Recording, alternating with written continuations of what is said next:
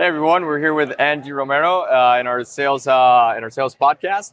Angie Romero, she's a sales legend. She's one of the top sales persons in Latin America, and we're here at Inbound. She came here because she earned this spot, and you've been recently promoted to team leader. Is that correct? Yes, Awesome! indeed. Well, congrats. Yes. Like 4 months ago. All right. A long journey. Nice, awesome, Angie. Angie, could you tell us a bit about yourself, your role in HubSpot, what you do for sales? Yep. So I've been in HubSpot like 4 years ago. I'm a growth specialist and also a team lead. We are just helping people, growing businesses, like just to be successful in Latin America. That's my role. I'm helping others. All right, yeah, because that's what it's all about, right? That's Yeah. what sales is about. It's helping others. Helping others, Yeah. helping companies, helping customers, helping coworkers. It's not that easy. Oh yeah, So that's my role. absolutely. I have so many roles. I also am a mom. And that is a big role. That's the biggest That's the one. biggest role. That's- Yes, He's my big boss. absolutely. Yeah. He's my big boss. Oh no, yeah, I can see that.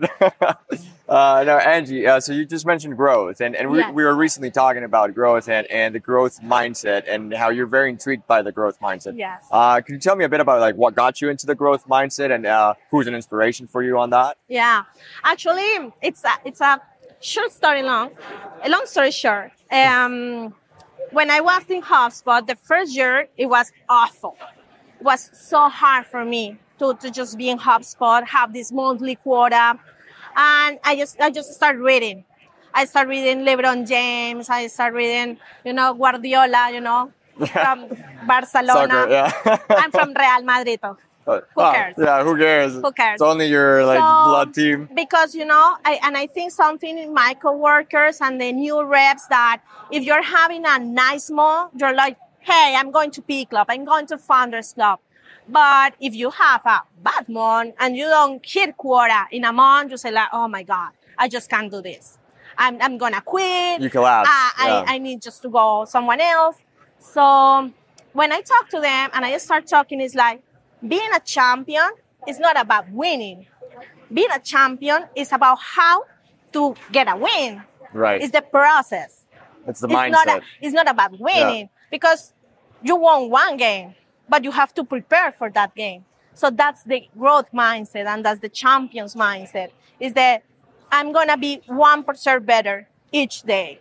I love Have it. you read Atomic Habits? Yeah. It's a really good. I've heard about it. I have it on my list, but I actually haven't. Could you tell us a bit about it? Yeah, it's like I told you, like progress is not like this, like a mountain or a rocket car.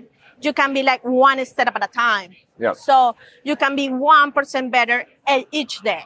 And I love that because like the exponential growth curve, I am fascinated by that. And like if it's 1% better every day, you would think, oh, it's 365% better by the end of the year. It's not, because it's exponential. It's something like 3,600,000. No, well, I'm going way too big. It's something like 36,000%. Yes. My math is terrible, Yeah, but yeah, it's like it's a 10x factor. It's like in finance, is the compound interest. Exactly. So you start saving, and when you are gonna be like 30 years from here, you're gonna be a millionaire. So instead of being like a linear curve, it's an exponential curve. And like by the end of the year, you're a radically different person than you were at the beginning because you've been growing 1% every day. Yeah, so you can see your process like from for it, because if you just see your process from each day and you say, oh, this month wasn't so good, but if you see your quarter, if you see your year, you can see, oh my God, I'm getting better. Absolutely. So that's growth mindset, and it's not easy to find it, and you have like cultivate this skill. So I'm helping. How do you cultivate it? Reading, talking to others, to share experiences. You're a totally different person from me. So how you doing? How's your sales process? Maybe I can learn something from you. Absolutely. We are very high competitive teams, but we need. I think one room from improvement is that we need to share best practices. We are not doing like that at all. Like in sales teams, I think we can get better on it. So it says, okay, what works for me? This works for me. I think HubSpot is a really nice place to share this. Right. We have Slack channels. We help each other. Jump into meetings with my coworkers and help them with discovery process and everything. So you make it a collaborative process. And that really helps you because, I mean, like you're helping somebody at some point, but then somebody's going to help you back. Yeah, I totally love that. Or not, yeah. But I mean, you learn from the experience just by like you listen to what the exchange of ideas going on, and you. That's the way it is because you work with so different types of people, ages, everything. So yeah, you have to take advantage of that. Absolutely, and we were talking about resilience as well, and like how that's a very important part of the growth mindset, and like. I think a big part of that is also like your willingness to go out of your comfort zone, to expose yourself to things that, man, they might scare you a bit. And like, could you talk about a little bit about how that might happen in the sales process where you're doing things that I really don't want to do this makes me uncomfortable, or I'm scared. I'm scared about what the outcome of this call is going to be, and how that can have an impact on, and like what kind of attitude you have to have when you're facing that challenge. You know what? That you're telling me is that people are just so afraid to failure. Yeah. Failure is like this huge word. And failure is the best that could happen to you. It's a lesson. Yeah. So people is, I can fail. I can fail. Yeah. So I say, yeah, come on, enjoy it, learn it, use it. So people are just avoiding failure all the time. And I think one of the best inventions ever are being made by failure. Absolutely. So I don't know why people are still so afraid from failure. I say, oh my God, it was a great failure. Oh my God, I really know how not to do that. Exactly. Can you tell us a bit about like an experience where you failed and you learned something very valuable from that? Once I have this customer, and he was a huge brand from HubSpot. And I like fell in love of my deal. And I said, this company is going to be the biggest deal that I'm going to have. But I was so focused on that I didn't hear the customer like he was not engaged with me. But I was in love with the deal. So I was like, I'm not going to lose this deal because this is the brand, a new brand for HubSpot. And I didn't close that deal. And I cried a lot. Oh, wow. Yeah. Like you really fell in love with it. Yeah. But it was good because when you are, I'm very passionate about sales. I love everything, I do everything that I do. Real Madrid. Like Real Madrid. Come on. So what I learned is that you have to be just very happy to have a very good brand, but you always need to listen to your customer. I was like dreaming about the deal that I forgot about my customer. And he doesn't want to right now to buy it. You weren't listening to them. Yeah. And that's super important, right? I mean, like, you really have to pay attention to not like selling your product, but to listening to the person you're selling. And I was thinking, I'm going to sell this brand because it's a huge brand. And I was like, you're all you focused. I'm going to be a rock star. I'm not going to fail because, oh my God, what want to see my manager? Oh my God, you lost this deal. And I lost it. And nothing happened. So I say, okay, this is a big failure. So I'm going to check when I have another new big brand. I'm going to be more careful. I'm going to be more strategic. So what's what I'm doing. I think that's one of my biggest lessons. So what's your approach now when you're selling to a brand like that now? Like how do you approach that sales process so you don't fall into that tendency to just like be held within yourself, like thinking about what you're gonna reach, like your ego, instead of focusing on them? I always try to get the no.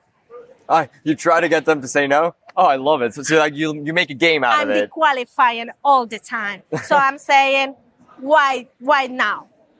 Why this budget? Where's that budget coming from? Okay, are you really that now is the time? But because you said that X, Y, Z. So I'm not sure that this is the moment. So I'm trying to get the no.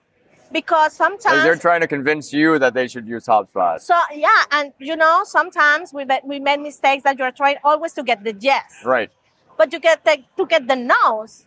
So when you get all the no's, you're going to say, okay, so it's a yes.